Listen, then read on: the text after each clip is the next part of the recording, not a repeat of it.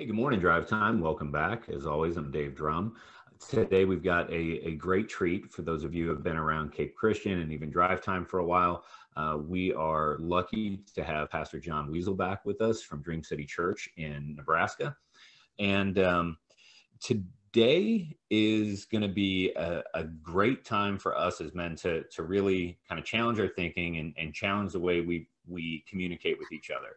But before we get to that context and what we're talking about, John, thanks for being here. Thanks for spending your morning with us, and thanks for continuing to pour into Drive Time. Absolutely. Anytime, man. So, and before we hit record on this, you and I engaged in some of our typical friendly banter. We're always up for a little, football banter or just general trash talk.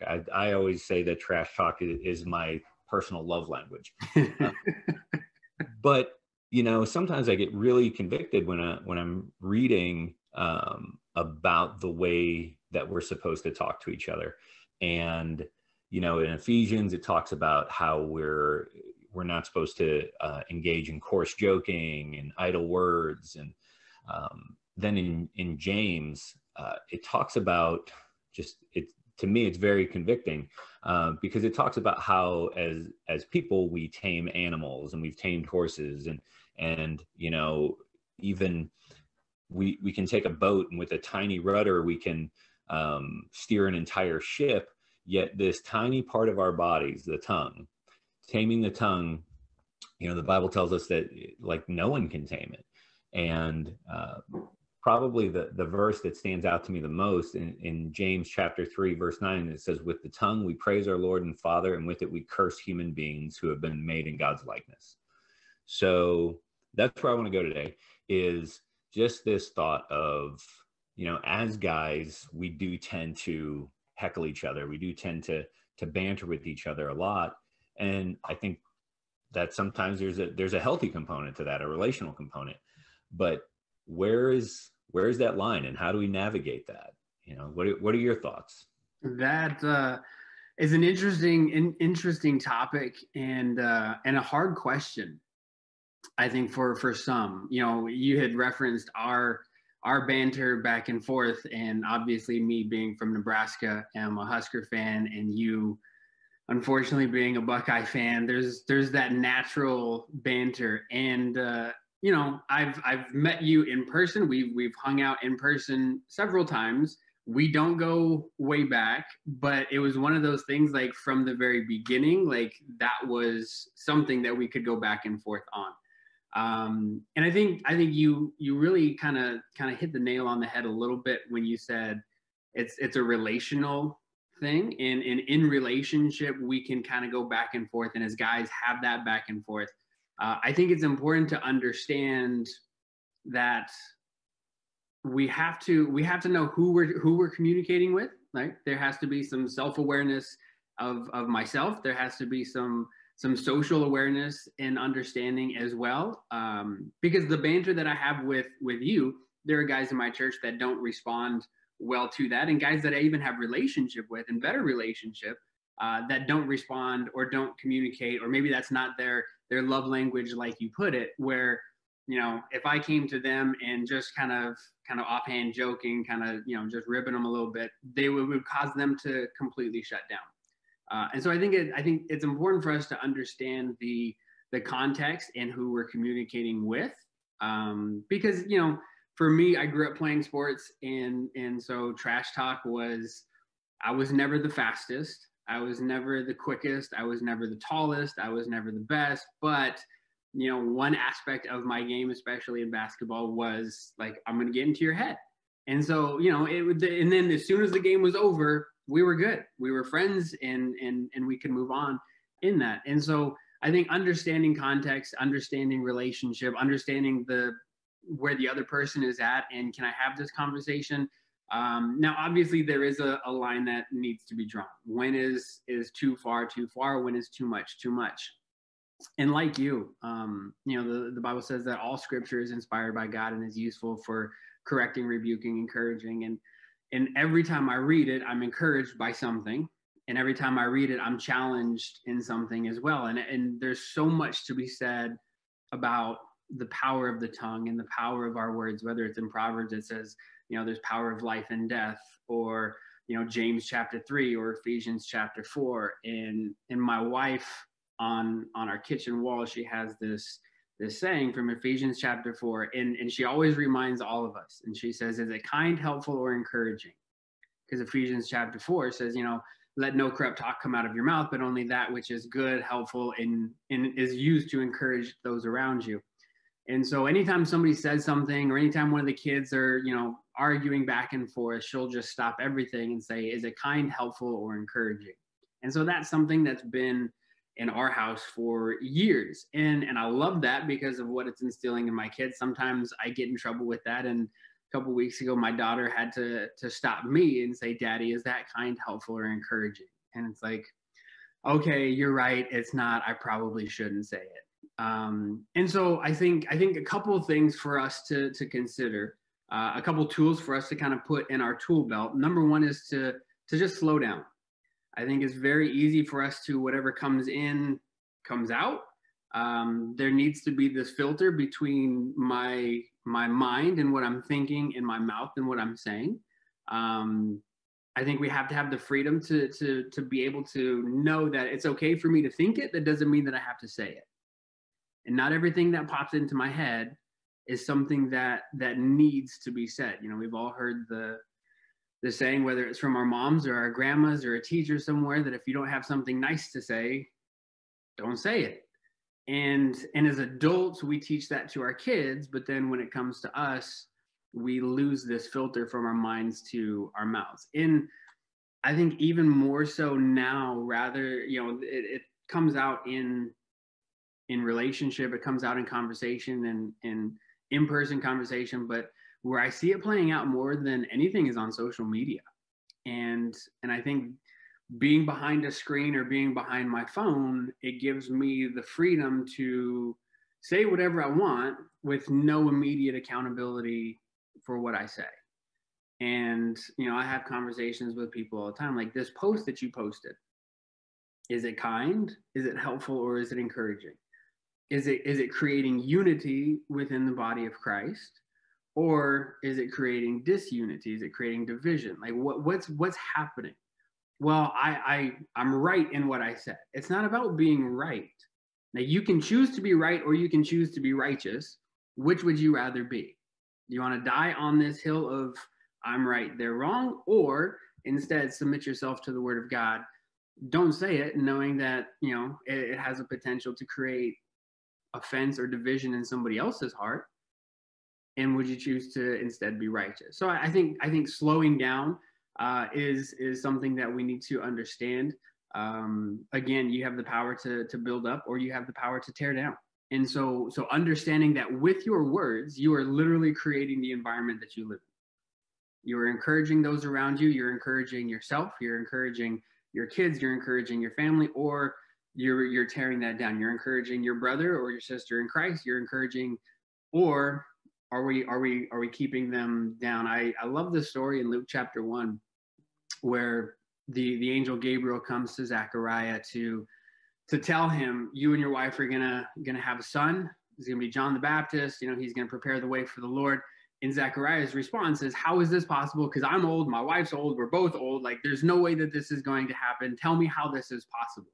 And Gabriel responds, and he says this. He says, I'm Gabriel. The next verse, he says, I stand before the presence of God. Like, he's like, do you know who I am?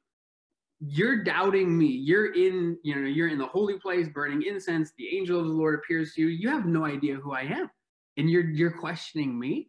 And he says, but because of your disbelief, I will silence you. So he removed from him the ability to speak until John was born. And we see that in Luke chapter 1 and Luke chapter 2. And he says, because my words will come to pass.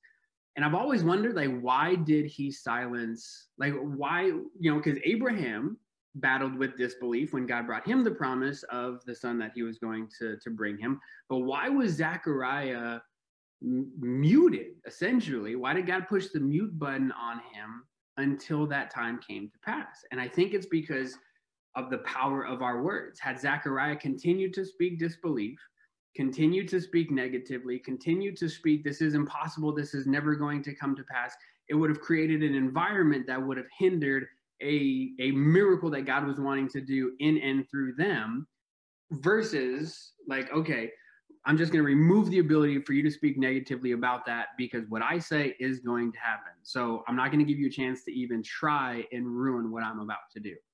And I think some of us need to take a note from that playbook. And at times, just like, it doesn't need to be said. You can think it, but it doesn't always have to come out. And that's difficult for us. It's difficult in this day and age because we don't see that when we watch TV. We don't see that when we look at the news. We don't see that at the, when we look at the world around us, but we see it when we read God's word. Tame the tongue, control the tongue. How can we do that? I think we have to understand we can't. We can't. And James 3 makes it abundantly clear. The New Living Translation says that no human can control the tongue. No one can control the tongue. And so if I can't do it, what hope do I have?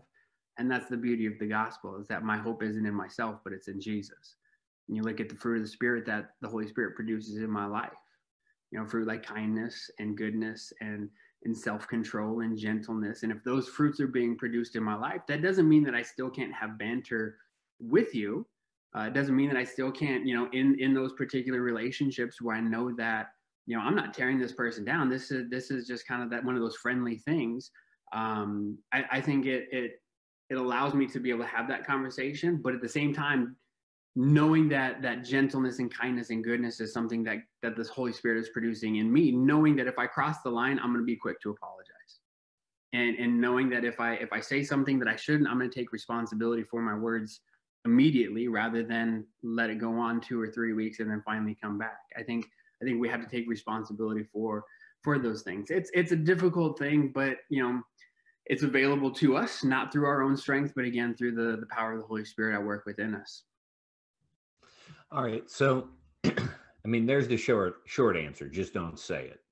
Sure. Do you think there's a correlation between, if I engage in that process and I'm just going to stop myself from saying it. I'm still going to think it. It still pops into my head.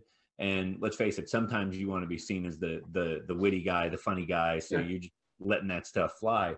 But if I engage in that process and I'm not, throwing every joke out that pops into my head, do you think in times, after a period of time of doing that it's even going to modify the way that you think?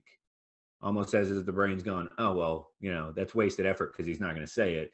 And then from there, is there a benefit long-term of engaging in this self-control like you were talking about, to where it is going to change the way you think and change the way you interact and, potentially even using that quick wit to build people up?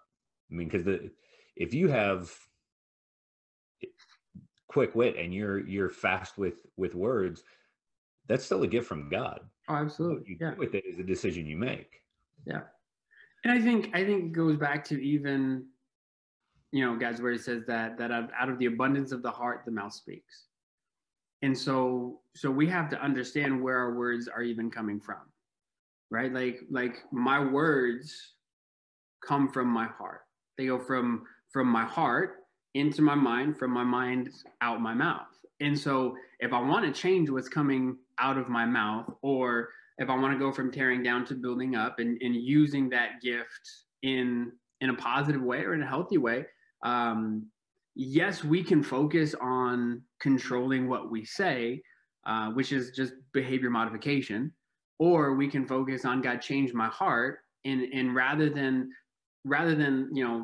myself being revealed through my words, let your heart be revealed through my words, and don't give me don't let these words be my words, but let them be your words. I think if we really want to change what we say and how we say it, we first have to look at changing our heart and saying, God, change me, because what I'm thinking, what I'm saying, what I'm doing, it's that whole thing that Paul talks about. The things I want to do, I don't do. the things that I want to do, I don't find myself doing. There's this struggle going on within me. What is the answer? What a hopeless person I am. Thank God that he sent his son. And really that's the key, and that's the answer is God change my heart so that through that heart change and change my mind, let me be transformed by the renewing of my mind so that my words can be transformed and be an encouragement to everybody around me. But if I'm just focusing on stopping saying that, that's just behavior modification. And it might take root and it might last and there might be fruit from that for a period of time. But for extended fruit and for real fruit, the old parable of the four soils, there was shallow soil that, it produced fruit and it produced fruit quickly, but it didn't produce sustainable fruit because there was no depth to it. If we just choose to focus on controlling what we say, there might be fruit for a season, but it's not sustainable fruit until we change where those words are really coming from. That's good. All right. So we normally close out Drive Time with, this challenge, this thing that you would challenge us to do this week, a tangible item that as guys we can do to just get a little bit better each week. And I'm going to go out on a limb and guess I know where you're going to go with this, but I still want to put that out there to make it as tangible as possible. And to remind the guys who are watching one last time before we get out of here is, what is that challenge you would throw out for us this week? What is the thing that we need to do as guys to just improve in this area with the way we communicate with each other, the way that, how we're choosing to use the words that God gives us? Yeah. I mean, the easy challenge, would be, be encouraging, build each other up and don't tear each other down with your words. The easy challenge would be, stop and think before you say something.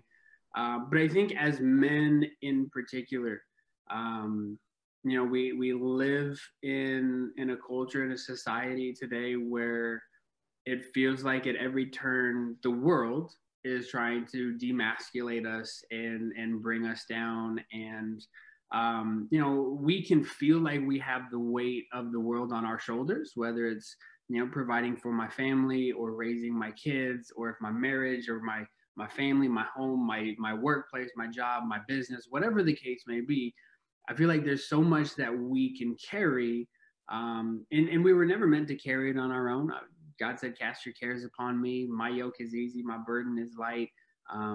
But as men, I think it's kind of one of those things where it's like, I am the man. I am the head. I'm going to carry this. I don't need help. I don't need anyone. Just let me figure this thing out. And so I think my challenge to us as men this week would be to be intentional about finding one man in your circle of influence or that you have relationship with, and go out of your way to recognize something in them that, whether they recognize it or not, recognize something in them that God has placed inside of them, call that thing out and encourage them in that.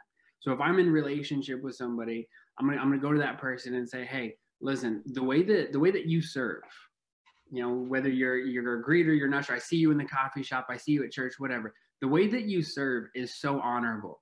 The way that you put others ahead of yourself and just your willingness to always go above and beyond. That might be one thing. Or, hey, listen, I've watched you interact with your kids, and the way that you treat your family, the way that you treat your wife, the way that you love your wife is something that's the way that I want to love my wife. And just find one way, because I think as men, we watch TV, we got all the things, we see the bills coming in the mail, and it can be very, very easy for it to wear on us. And I think as men, it's important for us to also be building each other up, iron sharpening iron, a man sharpening his friend. Find one man in your circle that you can be intentional about encouraging, call something out of them, and speak life into that part of their life. Man, that's good. That's good. That's a lot better than just don't say bad things. Stop cussing. It's a lot better. Stop tweeting that. Yeah. Well, John, again, thank you for spending time with us this morning. Thank you for just continuing to pour into what we're doing through Drive Time and Cape Men. And, gentlemen, that's the challenge. It's going to be not just a challenge for this week, but a challenge daily. So reach out, find someone, And what you'll likely find is someone who is going to notice the same things in you and be able to build up and encourage you as well. Gentlemen, we'll see you again next week here again on Drive Time.